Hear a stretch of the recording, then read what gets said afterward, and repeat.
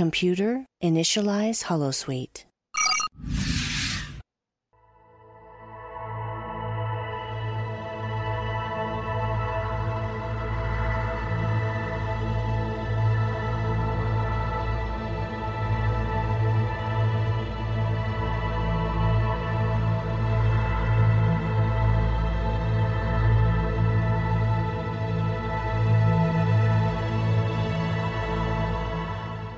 Good evening and welcome to another episode of The Fire Caves, a Star Trek Deep Space Nine podcast. I am one of your hosts, Perry. And I'm your host, David. Tonight we're talking about Season 4, Episode 20, Shattered Mirror. Before we continue, you can find us on Facebook, Spotify, Apple Podcasts, and YouTube as The Fire Caves, a Star Trek Deep Space Nine podcast. That is correct. And as I say every single week, you should find us and follow us because we're a pretty good time. I think we're pretty awesome, and I think that you'll enjoy the things we talk about on the show. As David said, tonight we are talking about the Shattered Mirror episode, which means we'll be dealing with the Mirror Universe, which, as I've indicated many times before, I am not a fan of the Mirror Universe, just in general. And I'm sure we'll get into some of that when we talk tonight, but stay tuned for that. But until we get there, as always, I'd like to check in. So, David, how has your week been? Week's been fine. I've been reading the book American Prometheus, the Triumph and Tragedy of J. Robert Oppenheimer, which was the basis for the book Oppenheimer, the movie that I've mentioned before.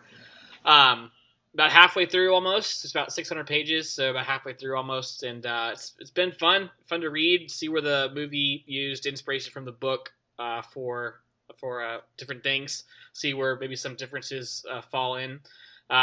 It's a better read than I was expecting. I was worried that the book was going to be kind of dry, and it's not. It's been a page turner, just because it's well written, if anything else. The other thing is, I forgot to mention last week, but I started watching the show Suits. I mentioned it to you after we got off last week, and you and I talked a little bit about it, but I figured I'd mention it here. It's a fine show. It's the show that Meghan Markle got famous on. She's one of the main cast members, one of the 6 main cast members. She's the weakest link of the 6. You know, she's she's basically there to be the love interest for the main character, Mike, and I think his love interest from season 1 was better. She's just the one that, he works with her. And so the tension is that, he works with someone he is attracted to, as opposed to the girl that he's known for years. So at the beginning of season 2, his girlfriend from season 1 breaks up with him. And now he's free to date Meghan Markle's character. And again, she's not the best part of the show. The other parts of it are fine. It's mainly about, lawyer stuff, which is fun. Law dramas are usually fun. So, yeah. How about you? Anything new with you? Well, it's been a little bit since I've updated about any particular show, because I just seem to be in a rut of watching, the same shows for a bit there. I did finish watching Tulsa King. That's the Sylvester Stallone show that's on Paramount. I thought it was great. As I said before, I think I did talk about when I had begun watching it, you have to get past a little bit of the Sylvester Stallone-esque, he's got a very distinct way of talking and his, his kind of mannerisms, and you do have to, work your way through that. But if you do, and then you can really immerse yourself in the show, it's really not bad. There's a lot of action. It's surprisingly funny. There are just a lot of little things about it that I just enjoy. And then, he's got a great complimentary cast that help take some of the burden off of him doing everything and being the main vehicle on the show. So I think I like it for that reason as well. Like I said, I kind of go through and I cycle through shows. I watched Farscape again, and, I picked up on some other smatterings of, other Trek shows. Of course, I finished Strange New Worlds. The final episode of the 2nd season just came out. Watched that. I thought it was a great ending. It's the first cliffhanger like true cliffhanger in Trek that we've had in quite a while. Everything else had always been like kind of a continuation of story, so there was never a need to see the legit, to be continued screen at the end of an episode. There was just no need for that. Now they've kind of, since they've gone back to that old kind of episodic format, we do see that again, and so we get it here. I like the direction the show is going. I think they're doing a lot of great things on Strange New World. I got accused of gatekeeping when I was talking about the show to some like a mixed group of people not so long ago, which I thought was strange because the whole reason I was talking about the show was going, guys, you got to watch it. Like, come watch it. You got to see the show. So I feel like that was like the opposite of gatekeeping because I was like, I'm not trying to keep anybody out. I want everybody to watch the show. So we did also talk about, of course, the SAG-AFTRA strike again, keeping abreast of that situation.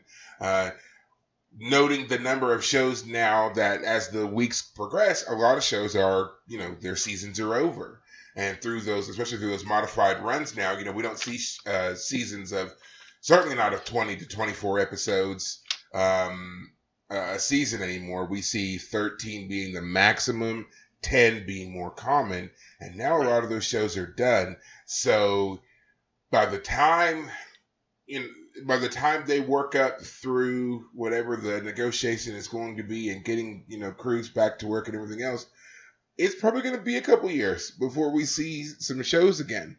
So I think that's very interesting. We're getting ready to hit a wall. Well, there is nothing. There is no television. There's no new shows. So I guess now would be the great time for you to get caught up on like all the shows you hear people talking about that you haven't seen. Yeah. Now it'd be a great time to go and find out if you want to watch them or not because they'll be new to you. Yeah. So that's why I keep my HBO subscription. I haven't been watching it on HBO for months now, and I'm always like, I should just. Yeah, I'm the same. I was debating that too, and then I actually turned mine on. Like I went and used it today. For the first time in a while. Because, I've heard The Wire is great. I haven't seen it. The Wire is great. The Shield's supposed to be great. The Sopranos is supposed to be The Shield is a great show. I remember when it was on FX years and years ago. Right. That was a show I had to sneak and watch because I wasn't allowed. Max. Yeah. Well, I haven't updated to the new Max app, so part of me has been like, I don't want to go through the hassle of having to re-download everything because I think you have to re-download their new app or something. Oh, do you? I've never used I never used the HBO Max app. I just used my TV, my computer, my whatever, and just had it there. I think my TV uses apps. I haven't looked into it, so I don't know if I can just use my old Max app or if it has to be updated or something. But anyway, you're right. My point is that I'll probably end up watching old shows. Just because I hear they're great, and now's the time. So, yeah, my brother-in-law's on me to watch Breaking Bad because yes, I'm in that random rare minority of people who's never seen a single episode of Breaking Bad. I've seen season 1. Yeah. I know the premise of the show, but I've never watched a single episode. So, he's like, watch it. I'm like, okay, chill. So I think I'm going to try to bribe him and be like, okay, I'll watch this show, but you got to watch something that, I pick, and then we'll, trade. Right. So, but yeah, that's essentially been it. I was still doing the workouts and stuff. I finally got more into, I did some more investigating and learning really about how to strength train for strongman competitions. It's a lot different than, what you might consider a standard workout. Like when you think of people bodybuilding in the gym, you probably have a stereotypical image that comes to mind with that.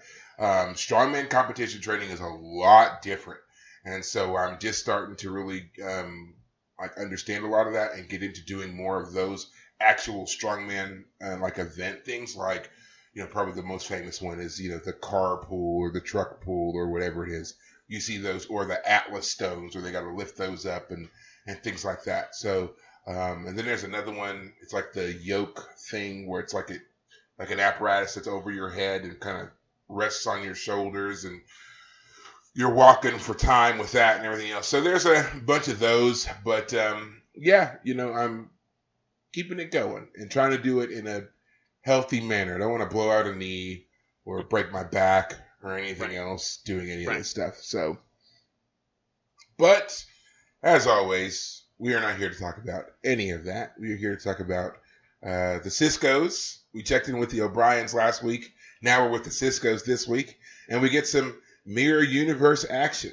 So, do you want me to give the summation, or do you want to do it? If you're up for it, you can go for it. I did it last week, All right. Well, all right, that's fine. So this episode starts with Jake. We get to see Jake for the first time in a while. He's kind of just, pounding around the station. He's a little bored. He's a little listless. Nog's gone, so he's lost his buddy. And he's on the promenade, and Odo comes up to him, and he thinks Odo's going to chase him away. But Odo doesn't. He kind of alludes, doesn't kind of allude. He basically states he only ever really chased him away when it was Nog, because Nog was a problem child. And, if you think about it, Nog was a problem child. Before they showed up on the station, he was, the very first episode, he was partnered up with some criminal, and he was playing lookout while he broke in and while the criminal stole stuff from the shop. So Nog was a bad kid. Right. So then Jake leaves the promenade, walks into their quarters where he finds his dad on the couch with what appears to be his mom. Now, we all know from the previous Mirror Universe episode that they did that while this is Jennifer Sisko, it's not the Jennifer Sisko. This is Mirror Universe Jennifer Sisko. Professor Sisko, as she reminds us. Right. She's come, and it seems like she's there just to kind of visit with Ben and Jake. But in reality, she's there to recruit Ben because the Alliance on the other side of the mirror there has stolen the plans of the Defiant and has built their own version of the Defiant, but it's got all kinds of issues, and they want Sisko Sr. to come back and fix it. She kidnaps Jake to make sure that Ben comes to the Mirror Universe. Also, conveniently, they make it so that O'Brien and Kira can't go with him into the Mirror Universe. Right. More on that. Obviously, when he beams over to the Mirror Universe, he's greeted by Mirror Universe O'Brien, Smiley, as he's known over there, who lets him know about the whole plan of what's going on and why and so forth. So in the Mirror Universe, the Terrans have broken free of the brutal Alliance, and they now are in control of Terek Nor, their version of Deep Space Nine. But they can't hold it unless they can get their version of the Defiant up and running. Right. That's why they need Sisko. He at first doesn't agree to do any of the work, but then when they're like, well, we're not going to let you go home until you do it, he's like, fine. So he does. This also gives Jake ample time to spend with his mirror mom, basically. And even though he recognizes that she's not quite the same, there's enough of her that is the same that makes him be like, yeah, this works for me, basically. Right. Ben warns his son not to get too close to her, but he's not listening. That's not going to happen. And they only have like 4 days to repair the Defiant and get it up and running because the Alliance, having heard about the defeat of Intendant Kira and Garak and all the rest of them and the loss of the station to these rebels, has decided to come in full force to take the station back. So the Alliance Armada is on the way, led by the Regent, the Emperor himself, Worf. And again, he's the Emperor. Yes, that's the other. I didn't catch that. Regent / Emperor Worf. Okay, all right, keep has going. Come through. Yes. Wow. Okay, so he is in command. Yes, but and it's Worf, but he's not our Worf. Like he's very aggressive. He's very, he's demanding. Worf if he had been a Klingon the whole time. Never. Well, I was gonna say like he was like a dumbed down version because he's not too bright. Like he doesn't seem to be too smart here. Garak he's got Garak on a chain leash, and Garak is trying to basically point the finger of blame for the loss of the station onto Intendant Kira, who is otherwise missing. Okay. And so Garak is basically like, yeah, I was just following her orders, and it's her fault that the slaves rebelled and got the better of the station security and so forth. Worf is just kind of not stumbling around, but he's just stomping around mad about life, basically, and has decided that they're going to go over there and they're going to just, kill everybody. So they find out about the Defiant being built, so they now increase their speed to get there even sooner, which now their countdown has gone down to like 8 hours. Meanwhile, throughout all this time, again, Jake is spending more and more time with Jennifer and the various mirror counterparts that are around. We get to see Mirror Nog, who, as we know from the other Mirror Universe episodes, his uncle and his father were both killed by the Intendant. Right. So now Nog is running the bar. Nog, who is suspicious of all tall men, so he doesn't like tall men, as he says in the episode. So we get a little Nog reunion there, but not much. Finally, they get the ship running pretty much. Basically it's crunch time. Sisko's going to leave, but decides that he, after some goading from Smiley, he's going to stay. He's going to command the Defiant into battle against the Regent and his forces. He does so successfully and, blows up a bunch of their ships and stuff. They get some help from Mirror Universe Dax and Bashir, who are, flitting around there. They're not entirely essential to the plot here. The main point is basically that while Ben is doing all this stuff for the rebels, Jake is spending time with Jennifer, who's also realizing that her using Jake to manipulate Sisko has kind of messed her over as well, because she actually has feelings for Ben. And she was hoping that something could actually happen between them, but she feels like she may have ruined it, which she does later confirm when she asks him. And he's basically saying, yeah, I'm realizing that the initial attraction I had to you when I first saw you was more off of my past with my wife. Right. Right. So she makes the pact to make sure that Jake gets back to Deep Space Nine before things get too hairy. Meanwhile, Nog helps the Intendant escape, and the Intendant promptly rewards him by killing him. So now all of our known Ferengis are dead in the Mirror Universe. Took them one episode per chance. One episode at a time. Yes. Knocked them all out. Yes, knocked them all out. If there's one thing that is obviously not just, one universe, but multi-universal, no one likes Ferengi. We're just going to kill them all. So the Intendant now having been freed from the prison cell, she happens upon Jake and Jennifer. She wants to take Jennifer back to the Regent as like a scapegoat for all of her past misdeeds. Jennifer's like, fine, but let the boy go. She was actually going to kill Jake, but then Jennifer steps in front of the phaser beam, takes the shot herself, and slowly dies. She now understands who Jake is, realizing he's our Sisko's son, and so she spares him and says, tell your father I spared you, and that's a debt I intend to collect. Sisko, fresh from having beat the Regent and his forces, comes back to the station where they basically have one last final goodbye with Jennifer, and that's it. They go home. Presumably. We don't see them actually go home. It ends with, Sisko, father and son, hugging as dead Jennifer passes on dead. Beside him. Yeah. Dead Jennifer is dead. Yes. The end. Which I always thought was kind of weird because in the one scene, the Intendant shoots Nog and he drops and he dies right there. Right away. Very next scene, she shoots Jennifer, who then takes forever to die. Yeah, she hangs on just long enough to say we have a connection or I'm glad I met. I'm glad that we were connected. Yeah, we're connected now. And then she dies. Yep, held on just long enough.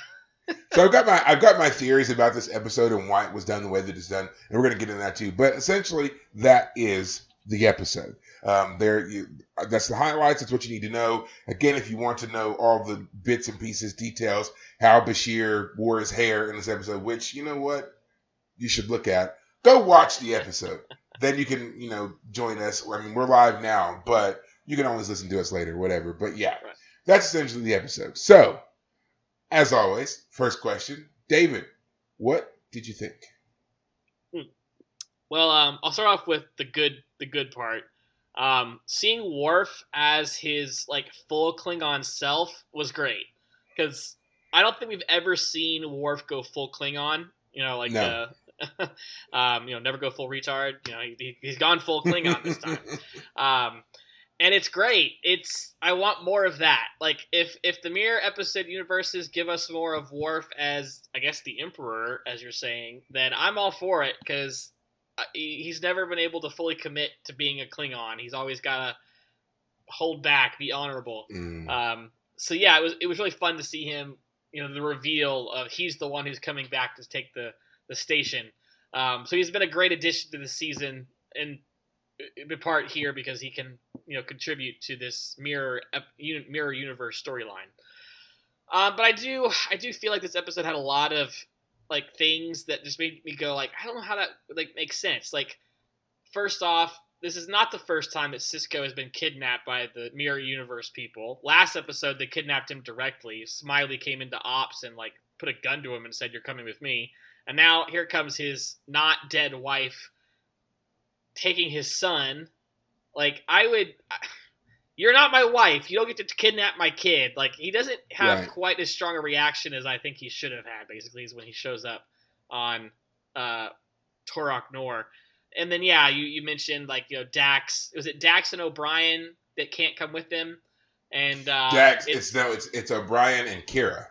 That's it. They hop up on the transporter pad, but only Sisko disappears. And they can't come through, and then we never hear from our crew again. Like, he's there for like a couple days, maybe a week, but we never see our team trying to, get him back. We never hear him being like, "You better let me go back, or my team's going to come storming in here, and they're going to have, more problems than you can handle." He just goes along with it, which I know we have to make the episode happen. But I wish someone had just come to him and said, "Hey, we have the plans for the Defiant, and we need your help." But, of course, be the drama of him meeting his, of Jake meeting his mom. I think they should have just had her show up and been like, "I need you to come with me." Like, she's the emotional connection from the last episode. So here she is again. And she reveals herself to Jake, and they use Jake not to kidnap him, but as the emotional push. Come on, Dad, we have to help her. The whole kidnapping angle, I was like, that's dumb. We've already had that angle from the last episode. This one doesn't really make a lot of sense. And then, anyway. And it would also give our crew on Deep Space Nine a reason to hang back, because it's just Sisko. He's going to do this. He thinks it'll take a few days, and then it turns into a whole thing. So that was kind of dumb. The Defiant, how do they have the resources and technology to build a Defiant? I mean, that's supposed to be like a secret ship. Even if you downloaded the plans, like, I could download the plans to the nuclear bomb that I'm reading about in Oppenheimer. I can't build no atomic bomb. I don't got the resources for that. So, whatever. Fine. We're giving the show a chance to just suspend disbelief. But then, yeah, we got Nog running in there for no reason to save Kira, the Intendant, and she immediately turns around and kills him. Because, like, we have to let her live. I have to agree on that. Like, the reason he saved her makes absolutely no sense. Yeah. Like, and it comes out of nowhere, too. It's not like you see him, like, scheming around. He just walks in there. Or that he had some odd devotion to her or something. Yeah, it makes no sense. And the way he, like, beats up the guard, it wasn't coordinated very well. It wasn't convincing. You beat him with a serving plate? Yeah, and the guy goes down real quick. Like, no, sorry. Easy. I'm like, I'm sorry. You just got smacked in the head with a serving plate by a child. Like, yeah. No. Of course, the best part of Nog is when we first meet him in this episode, Jake's being like, "Hey, I know you from my universe." And he's like, "I don't trust tall men, but I love tall women." And he's Nog, our short little young Nog, who just turned 18, I guess, because he's back to the Federation in our universe. He's got two women on him, and he gives one to Jake as a part of like well, here, right? It's like he's then right around the corner comes Sisko, and he's like, "Jake." It's like, "Ooh, Dad." Yeah, exactly. Jake, they said the first time you had your arms around a Dabo girl, we know. Marta. So anyway, don't forget. And then I did like at the end of the episode we had an actual dog fight. It's always fun to see dog fights. Yes. But it also made me realize that, Sisko is giving commands about do this, do that. But when we see the ship actually, doing its thing, I mean, it's moving too fast for, like, voice commands, in my opinion. I mean, it's just, you got to make the action look good. So maybe, like, it turns out the ship is actually moving faster. Like, we're seeing it move faster than it actually would compared to them talking about doing maneuvers in the ship. I don't know. It was you make a good point. So I've always thought, and this, I don't know where I got this from, but I always thought of the way that they do battles in Star Trek when they're yelling out commands as kind of like they're playing chess and they're programming their moves in 3 or 4 steps ahead. That's why we can hear them. We can hear them make the order, and we see them inputting the buttons and whatever else.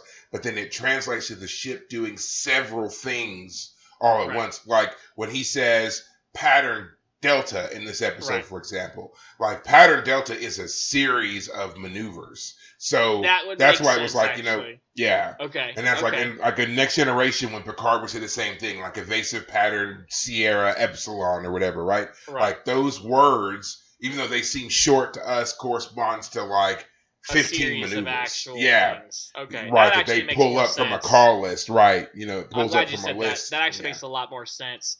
And it also explains why patterns even exist. Why would do delta pattern wave delta, and then he says rock the ship basically. That sounds super simple if he just says rock the ship, but if you actually imagine that being more than just boom boom boom. Yeah, and if you watch the action of the ship, like it doesn't just rock once and then stop. It bobs and weaves, and then it like dives down around the pylons of the space station, comes up and around, and then dodges behind another one and comes up above the ship that it was chasing, or that was chasing it. It's now above it in position to fire down. So it was a series of maneuvers that led to it doing that. So I think there's more to it than that. They just never told us. We just have to assume. He does say pattern, so I mean it's not just one movement. Explain that a little bit more. If you're right, I'd done more to explain that. But 2 things about that. First off, I love how O'Brien starts leaning into the turns after that scene, and I'm like, I thought the whole inertial dampeners were supposed to keep you from needing to lean into the turn. So inertial dampers have been discussed a lot, and inertial dampers that are in their perfect universe, yes, they do stop you needing to do that kind of thing, but at the same time, there's a limit to what they can actually counter. So when ships start when ships start engaging in evasive maneuvers, the rapid changing positioning and everything else will cause some. That's why they're still going to see people like when the ships take damage from a torpedo or phaser fire or whatever. You'll still see somebody get flung across the bridge or whatever it is. The inertial dampener wasn't working because if it was working perfectly, they never should move. They should, regardless of the explosion going on, they should never move. Well, I always figured it would just stop any external feeling of motion. Like if there's something inside the field that moves, that like if there's an explosion, it causes you to jump. Like that makes sense. But like otherwise, any outside force wouldn't affect it. But anyway, my point is that I noticed that and it made me laugh because when I was a kid, whenever I played game like Mario Kart, you play it, and it was particularly my dad. Whenever we would play those types of games, that we would really start getting dad particularly really get into like you're not actually doing anything, but you feel like you are. Anyway, my mother was the same. I remember her playing games that she would like jerk the controller and whatever, and I'm like, "What are you doing?" Like that translates to nothing, to absolutely nothing. The other thing I want to say was it was a fun little callback to the whole pattern delta when when Sisko's like, all right, they're on retreat or something, or like, he basically says, okay, we got 25% shields, we need to go at them, and so O'Brien says, oh, is that pattern suicide? Yes, suicide run or whatever. So fun callback. This O'Brien Smiley doesn't know what patterns are, so he's starting making quips. So. Funny little moment. I feel like this episode, there were just a few issues. Like, why is it that Sisko is here, but doesn't seem to be all that, like, he abandoned his duty, his post for, like, a week in order to help them out here. Like, maybe he can't get back unless they help him, so he's stuck, so I get it. But I just felt like stuff like that was like, I need an explanation. I can see that. Like, it seems like he gave up a little too early on trying to fight to get home. Now, granted, they, as soon as he shows up, they take his phaser, they hold him at gunpoint, they remove the tool that he was was supposed to be able to use on the transporter to get himself back home. And they were holding Jake hostage. Like, Smiley tells him right away, he's like, you and your son aren't going anywhere until you do what we want. And, I mean, for all of his knowledge of the station and the Defiant and everything else, I mean, could he have probably put up a better fight and gotten them out of there? Possibly. But at the same time, it didn't really hurt him any to stay and help out. My only concern for Siskos, because I thought the same thing. I was like, you gave up a little too easy. But I was also like, you don't care about the Prime Directive at all. Like, you shouldn't be interfering in their stuff. So. Well, it does bring up an interesting question. At this point, I'm like, the mirror universe is just a liability. There's nothing we gain from having this mirror universe around. They interfere with us. They've kidnapped us twice now. We need to cut off all connection to the mirror universe. Y'all have your own problems. We're dealing with the Dominion. We got a wormhole. We got the Klingons attacking the Cardassians. We got our own problems. We ain't got to deal with an alternate history now, too. So, what you're saying is brings up like one of my main problems with the mirror universe. So to dive into the Trek lore there, the first time we ever saw the mirror universe was all the way back in the 60s with Kirk and company. Okay, they were the first ones to do the crossover. Since that time, we have obviously been aware, or if we consider ourselves as part of the Prime universe, which there's enough evidence in our current history that says we're actually the mirror universe, but whatever. But let's just assume that we are the Prime universe, right? Okay.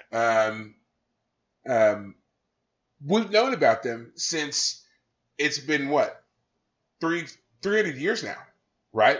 Since from Kirk to Sisko, 150 years, because they were the 23rd century. This is the 24th century, latter half of the 24th century. So something along those lines. Anyway, and there have been multiple incursions. With Deep Space Nine alone, this is the third time they have been involved in something with the mirror universe. And often it's that side coming to our side, to the Prime side. So Starfleet has basically been aware of this whole thing and has given no attention, no research, no credence, no nothing, as far as we know. As far as we can tell, everybody's always so surprised, and then they're like, oh yeah, like they forgot you guys existed. And they're like, oh yeah, you're over there. Meanwhile, Mirror Universe folks, they are focused. They know all about us and then some. And if you watch Discovery, Discovery has their own crossover episodes, and they were like intent on coming to our side. One of their officers so much as even like kidnaps his counterpart and takes his place. So, I mean, it's just like, why are they so focused on us and we not on them? And it makes no sense to me why there haven't been certain measures put in place to make sure that transporters, which seem to be the easiest way to get from one universe to the next, why they have not done something to them to make it impossible for you to make this kind of mistake and get you here. And yeah, like any kind of anomaly that has even the remotest potential to cross you over to a parallel universe, they need to like put a stamp on it or something, because that's what happened to Kira the first time she found out about the mirror universe. They were coming through the wormhole, and there was some kind of glitch that caused them to end up in the mirror universe. There was no transporter there. Right. The only show that doesn't do a mirror universe episode is Next Generation.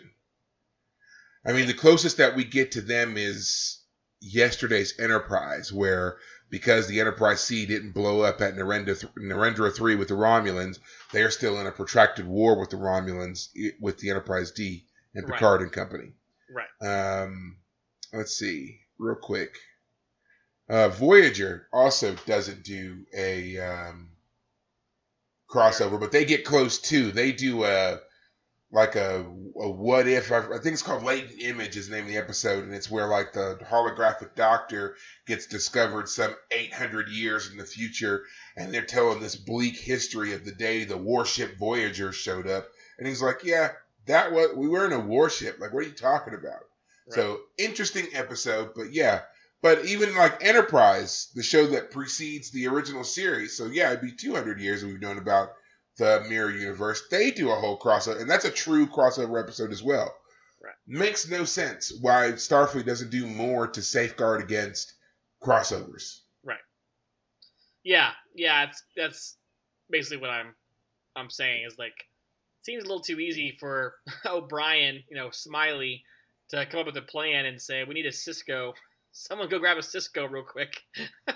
Right, go get that one. Go get, and then if you follow the theory, I mean, there's multiple universes. So y'all keep coming over to this one, but why if what we have doesn't work for you or we won't cooperate, what doesn't stop them from going to the next adjacent universe and snatching up somebody there? Right. And I part of me does wonder too, why isn't the episode something to the effect of like, we know the station is about to be reconquered, so we actually need to perform a refugee maneuver. We need to get all of our people off the station, and we want to come here to your universe. Yeah, that would be interesting. Yeah, just have everybody who's on the station, they don't want to be slaves anymore. We're going to set the self-destruct on the station, and everybody's going to beam over to your station. Right. And then that's it. That'd be interesting. Right. I'd like to see that. And then there'd be like reasons why they can't do it.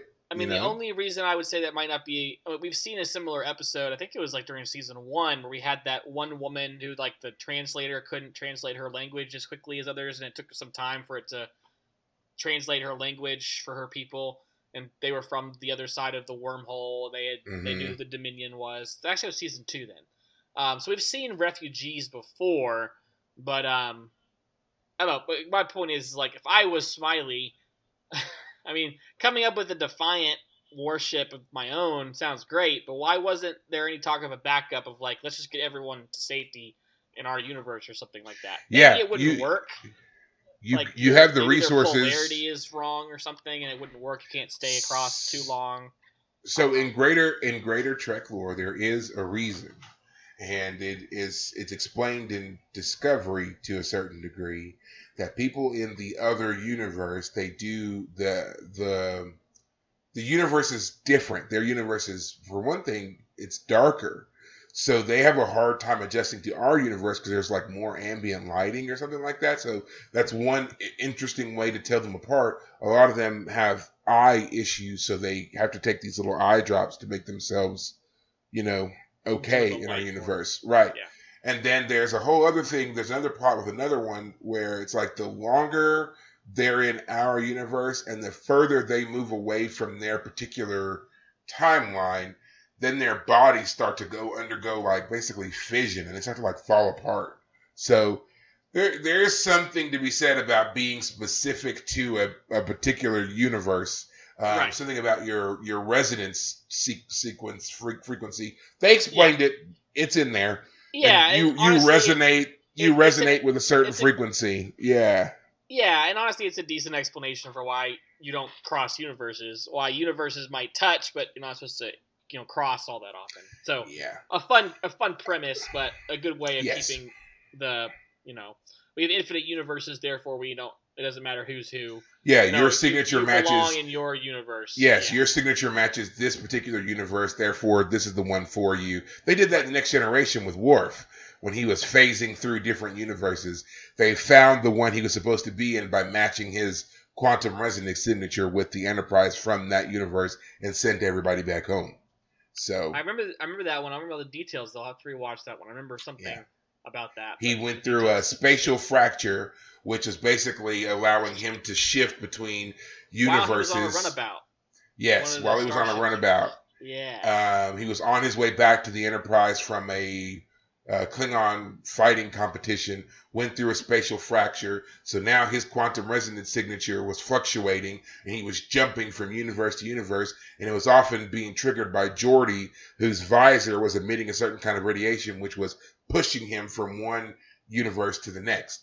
And so then, when they were trying to figure out how to send him back, they amplified the fracture. So then all these universes, all these enterprises from different universes started popping up all over the place. And then And then what's his face was in charge of one of them, and he threatened to kill everybody or something. That was Riker, because yes. their Enterprise is from a universe where the Borg were everywhere, and they were like on their last leg, and he was like, "We'd rather stay here than go back to that nightmare universe." But they were like, "No," and so they fired on that Enterprise, and it had taken so much damage that it blew up. And then I thought they killed that one. They didn't mean to, but it had so much damage that one torpedo shot. Anyway. Yeah, it was a done deal. So and we saw the universe where Picard was assimilated by the Borg, and they never rescued him. So Riker was promoted to captain of the Enterprise. Right. So we got to see that one as well. So yeah, we saw all of these different ones, and then they found the resonance signature that their Worf really belonged to, and they sent him back through the fracture to fix everything, and then it worked. It worked out. So, yeah. You belong in your universe. That's fair. Damn it, Smiley, cut it out. with his magic cylinder that he could just wave like a wand over the transporter pad, that's that's all it takes, man. Yeah. No explanation of what this is. I'm just gonna make a couple of short C's right here, and poof, we're on the other side. Yeah. And did you notice? And again, everything is darker on the other side. It's a nice way of being like, oh, well, this is how we show that it's the other side. But that's what they were saying in the explanation of people on the Mirror Universe side. Their entire universe is darker than ours, so that's why they have these vision issues when they come to our side. Dark light problem, yeah. So, let's talk about the Siskos.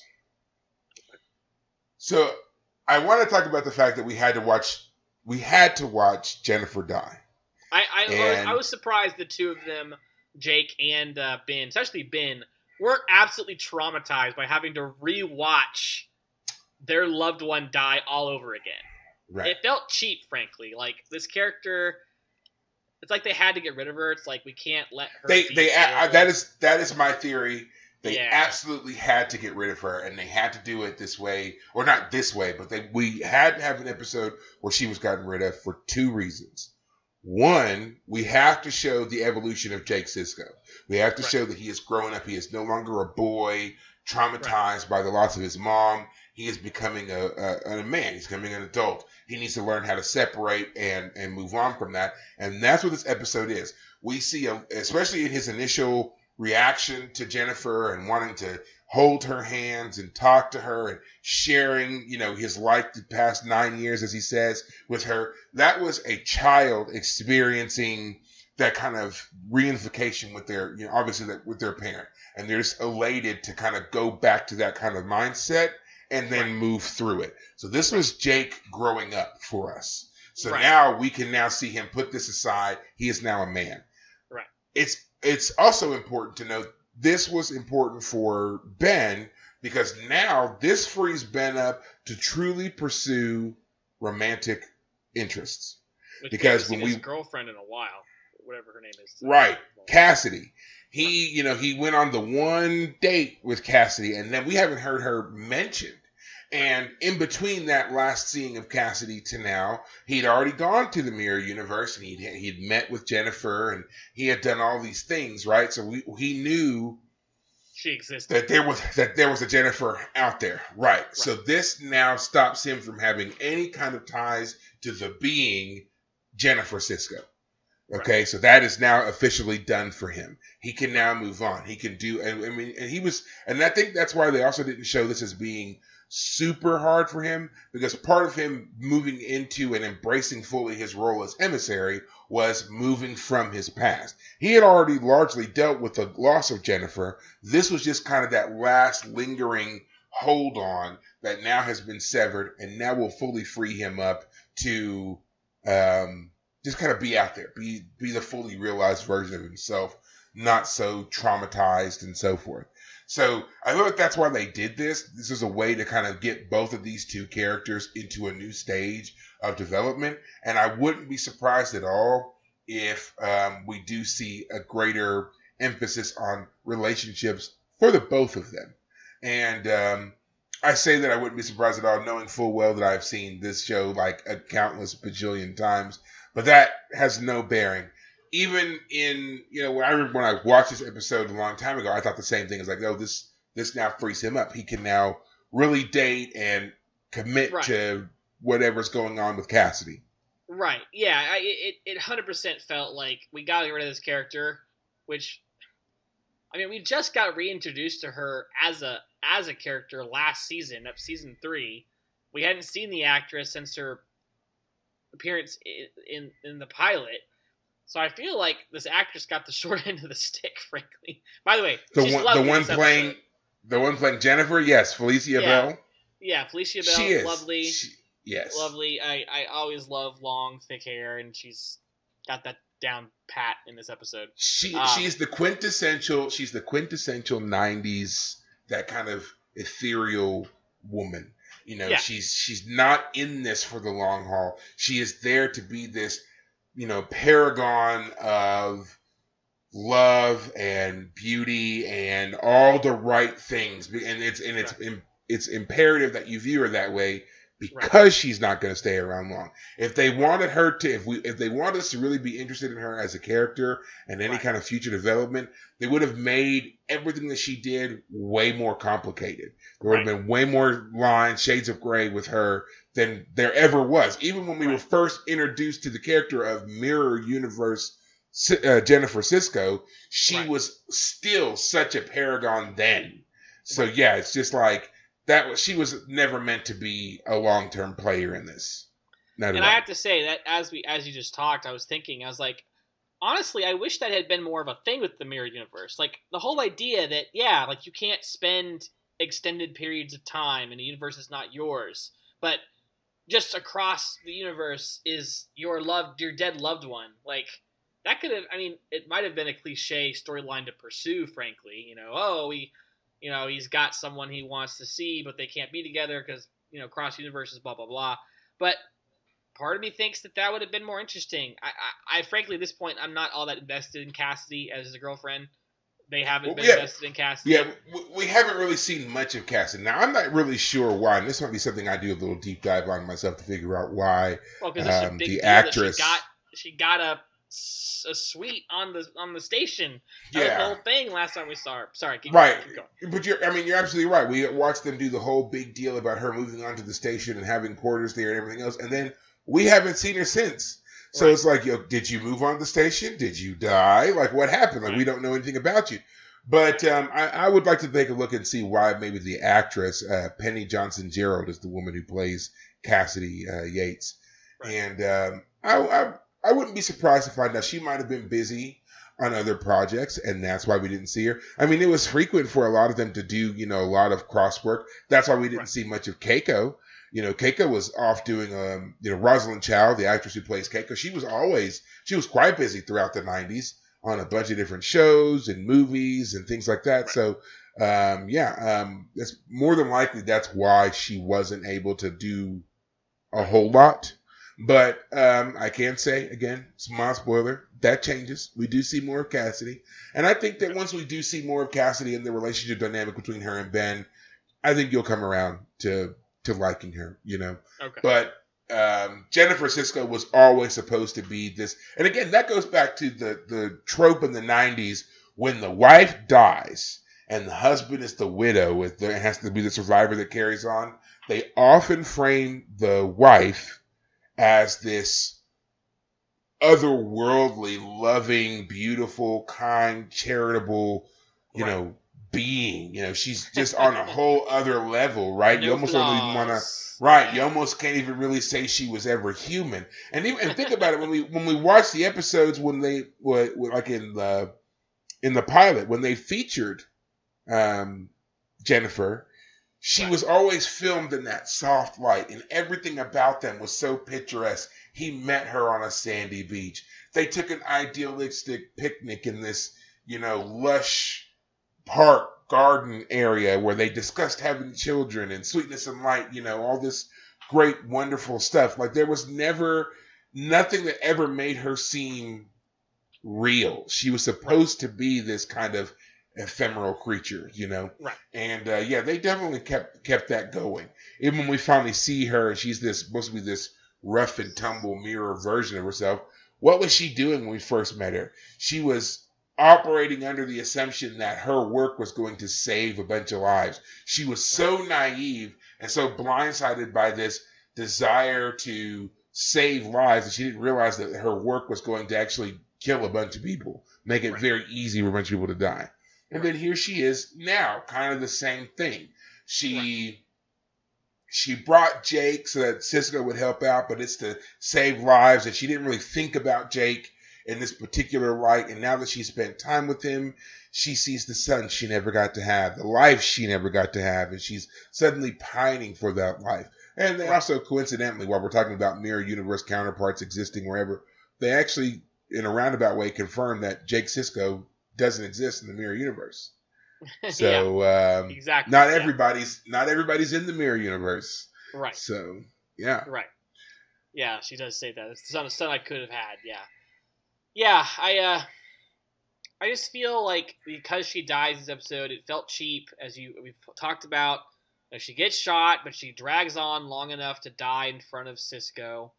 And it's very important that she dies in front of them. They made that very clear. That it's very important that she dies in front of them. And I feel like it should have been more traumatizing for Sisko, because he was so torn and broken up about it when we first met him. Yeah. We saw him trying to save her during the Borg attack.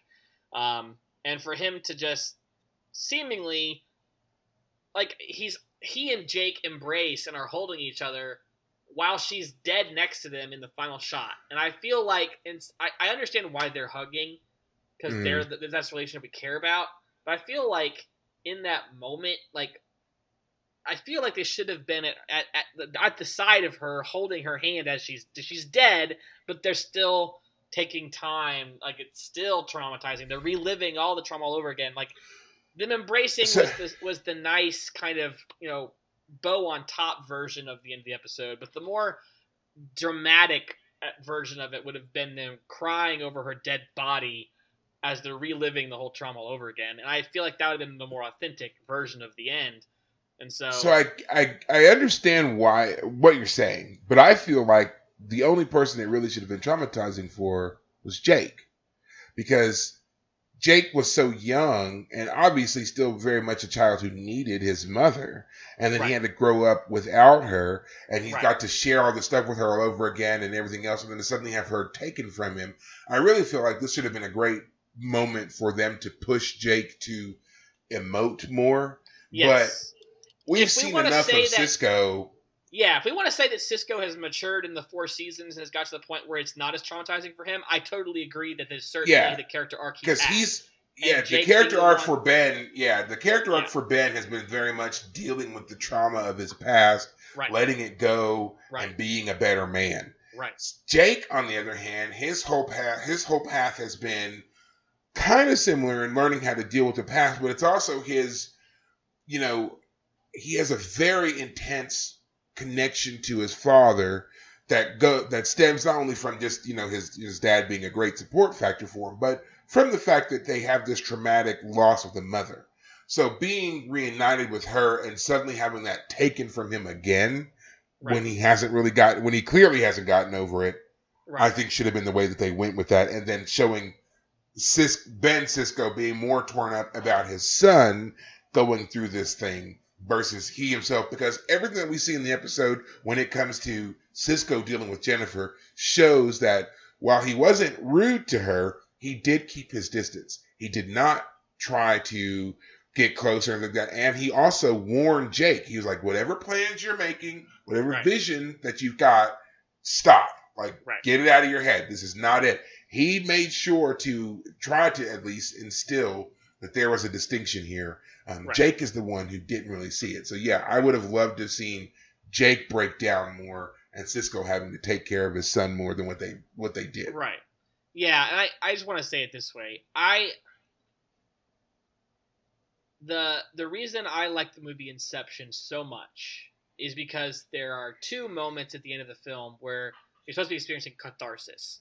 You have the main character played by Leonardo DiCaprio weeping over his dying wife, who's not real. That's the whole point of the scene, is like, this is not his real wife, but he's still crying over her, and she's crying as she's dying. You know, she's not the real person.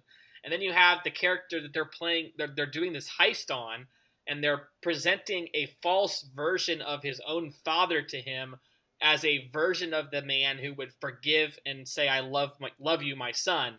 And the man breaks down as everything is going on, the climax of the movie. And so every time I want that same feeling, the catharsis. I want characters to cry and to weep over like dead loved ones, over like regret. And I feel like this is a moment, again, because there's a dead wife on the table right there, where I feel like the emotional climax could have been a harder punch, and I feel like it kind of missed it. Again, it's TV, so part of me wonders if you might go a little too far with some of that. So, no, your problem is this show was filmed 30 years ago. If this had been filmed now, you would have definitely gotten that. You would have gotten both characters broken down, sobs. Whether that would have been now I'm like, oh, that's overdoing it. Now I'm overdoing it. I'm just right, but I'm just saying that's what it would have been. That's exactly what it would have been. It would have been, Ben holding on to his son at the funeral while the son cries and sobs uncontrollably, and Ben's being the strong, stoic dad until he, at the end of the night, gets alone, sits in his dark room somewhere, and he's got a drink in his hand, and he's just a wreck. He's just an absolute emotional wreck. That would have been the scene that you would have got if it was filmed like today or within the last 5 years or so. Because that's how it's done now. But unfortunately, that was not. This was already kind of pushing it. The emotional turmoil of the Sisko family in general was already kind of pushing it for 90s TV at the time. So wrong era, man. Yeah. let's reboot the show and then do it again. Yeah, and as you were talking, I was like, there is the problem of you can overdo it. So, if you have to err one way or the other, is overdoing it the right answer? Maybe not. So, less is more, as they say, right? Less is more. Yeah, and to be very clear, the point is supposed to be that the two of them embrace. They have a moment there, and that their bond has been the foundation upon which they have both built their new perspectives on life as they continue forward. Yeah, Jake knew that she wasn't his actual mother. Yeah. It's just that she looked like her and had all the same features, and frankly was her in every way, except that she was an alternate version. So yeah, I just maybe I'm just mad at Christopher Nolan because I think I've said it in Interstellar. There's the exact same scene, and he didn't do it in that scene. He did a different version. He didn't have the emotional catharsis I want. So every time I've been like, you didn't do it right. But anyway, well, so this is exactly why I like watching these shows, and Deep Space Nine, ER, Voyager, all these shows from back then. They do inform us when we look at what is out now and what we can do now. There are so many things that were filmed in those shows that were just so edgy, and they were pushing it, and I don't know if this is going to get by the censors or the execs or whomever. And now it's just so commonplace, we're almost desensitized to it. We have to go to that extreme other end in order to still get any kind of, elicit any kind of feeling from viewers on things. Right. I don't know if that's a good thing or a bad thing. Some people say that it makes TV more realistic. I don't know if I want that level of realism. There are certain things I just don't want to see, but teach their own. Right. To lighten the mood a little bit as we come up on an end here, gotta talk about Garak on a leash. Just gotta talk about Garak on a leash, who is being jerked around by Worf. We haven't seen Garak in a couple episodes either. Yeah, we haven't. A lot of these characters that we see in this episode, we hadn't seen in a while. Dax gets more screen time than she certainly has gotten in the last couple of episodes, and even that was kind of a little bit of a aside. Her and that she's clearly partnered up with Julian in his terrible hairpiece, the terrible wig. This version of Bashir, I just can't get behind. He's trying way too hard to be a badass. Well, and that was the whole point. So there's this whole little thing where the actors talk about how they have very precise views of what their counterparts were like. And he talks about his, and this is something that we've talked about before. Bashir our Bashir, he is such a great friend. He's always there to help out his people. He won't harm anybody. He's just always so supportive. This Bashir is, he's unstable to say the least. He's, very aggressive. He's a jerk, and he's a bit dumb. He lets people goad him into things really easily. And the Intendant Kira, she talks about Nana, who obviously plays Kira. She talks about how she views the Intendant as the type. She's Kira, but the Kira who would do absolutely anything to protect her people. So there's just an extreme quality to her, Right. But Garak, again, he's still Garak, but he is much more manipulative and skeezy here, Yeah. and he's playing up that part of being a little toady so well, Yeah. Unfortunately, it doesn't work for him because Worf ends up stabbing him, to say the least, That was a weird scene. It was a weird scene. They're apparently looking for the key to the collar that Garak is being forced to wear, and his controller, who has the key. Which, had we met him before? I feel like we'd seen him before. I don't think so. No. Wait a minute. Have we seen the episode where Quark marries a Klingon? Yeah. Okay, so then we have House of Quark. Yes, that's right. I forget where that falls. It becomes the House of Grilka, because Lady Grilka is the woman that he marries. Right. But the man who plays the Klingon who was supposed to be watching Garak when he feeds him, he's the brother of the Klingon that Quark supposedly killed. Ah. Gotcha. So we had seen him before. Wow, going deep into the lore there, aren't you? Hey, you know what? You watch it enough, people's faces stand out, okay? All right? Let's just sum it up, okay? It's something I have a great memory. It's that I have no life. So I just watch these things all the time. As long as you're willing to admit it. Hey, that's the first part of solving the problem, right? Right.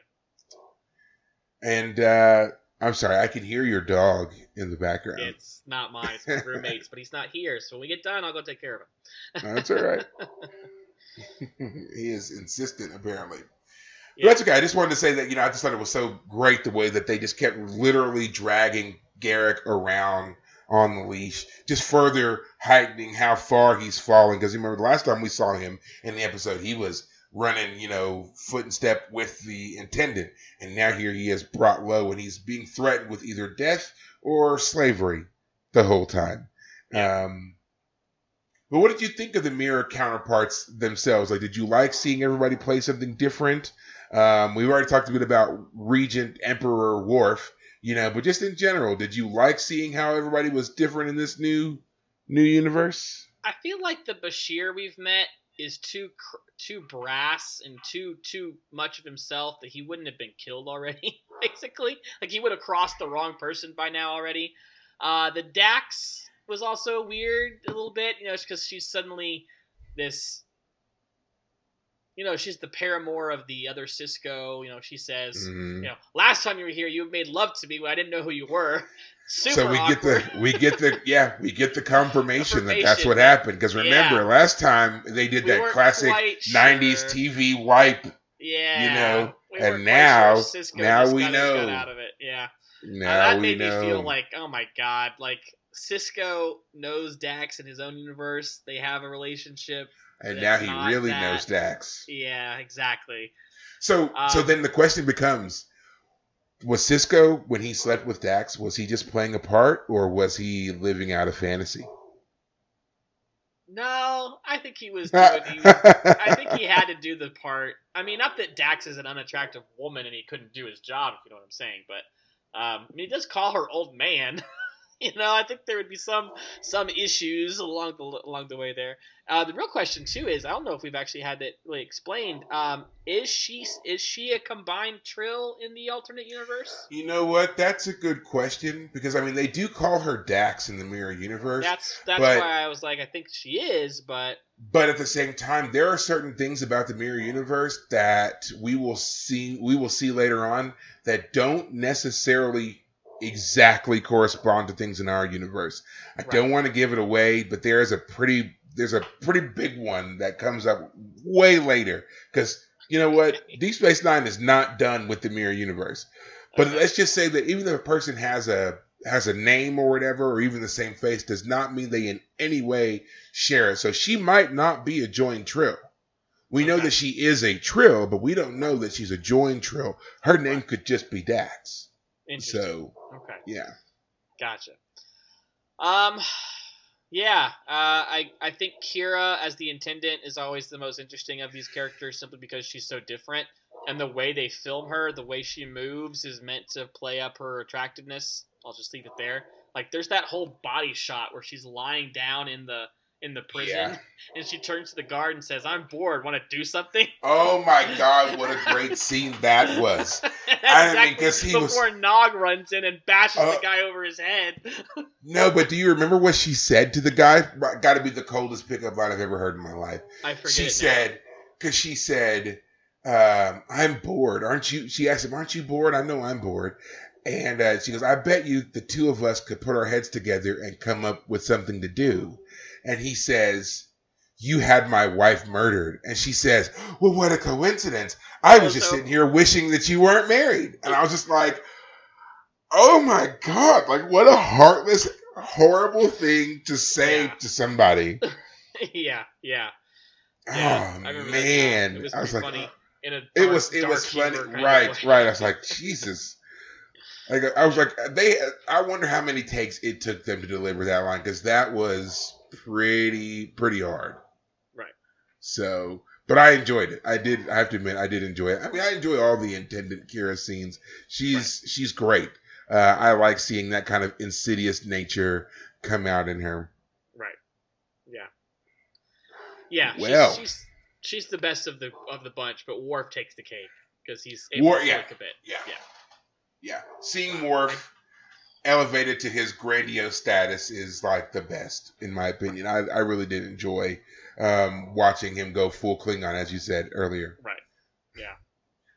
Well, final thoughts on Shattered Mirror now that we are essentially at the end of our hour. I mean, I know we go over a little bit, but hey. Yeah, I feel like I said everything I meant to say, so yeah. So I don't think I've ever asked you, but I'll ask you really quickly. How do you feel about the Mirror Universe and Mirror Universe episodes in general?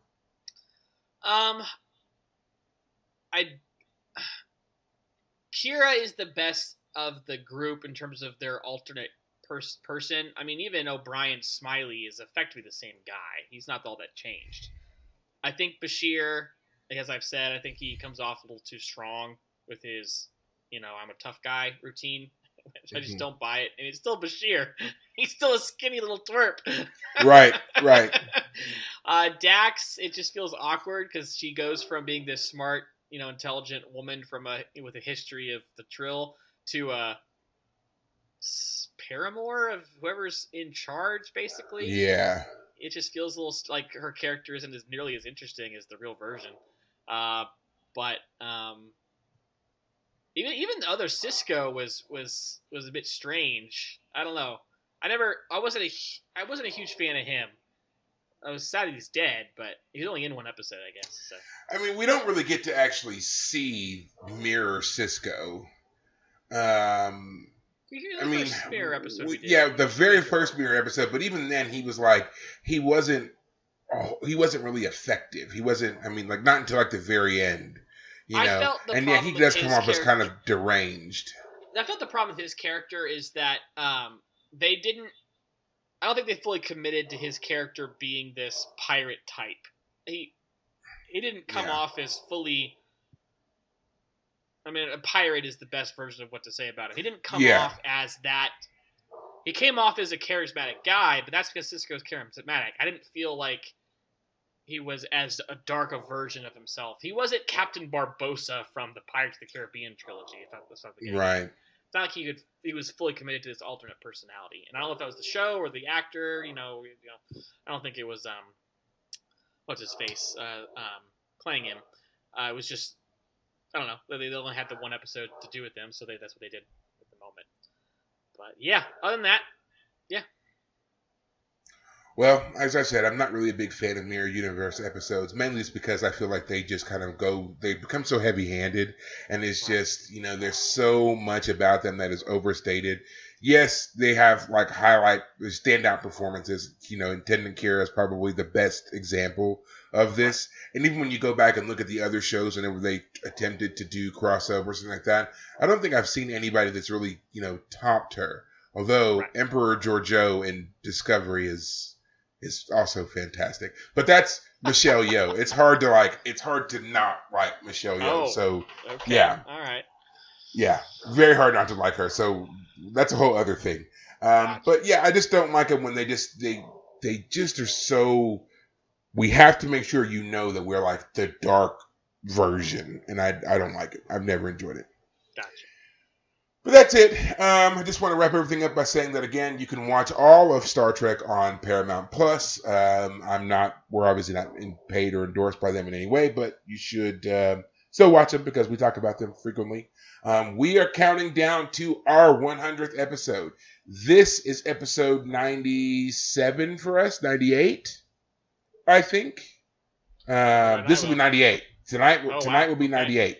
So we've got, 2 weeks basically to our grand 100th episode where we are going to talk not just Trek, but like pretty much all things sci-fi, including The Expanse. We're going to probably have a lot of stuff about The Expanse because we will have finished the 4th book and we'll have so much to go over with you all. So if you are following along at all, go ahead and read it. You've got like 2 weeks. You can get it done. If I can get it done, you can get it done. All right. So go ahead. Get that done, and we'll see you back. Well, obviously, we'll see you every single week, but on that grand 100th episode, we're going to have a lot of great stuff to talk about, all right? Yeah. So until then, you can listen to us anywhere that you listen to podcasts. I happen to do it on Spotify, and you can catch our episodes on YouTube as well if you want to see our bright, smiling faces. But until next week, take care of yourselves. Thanks, guys.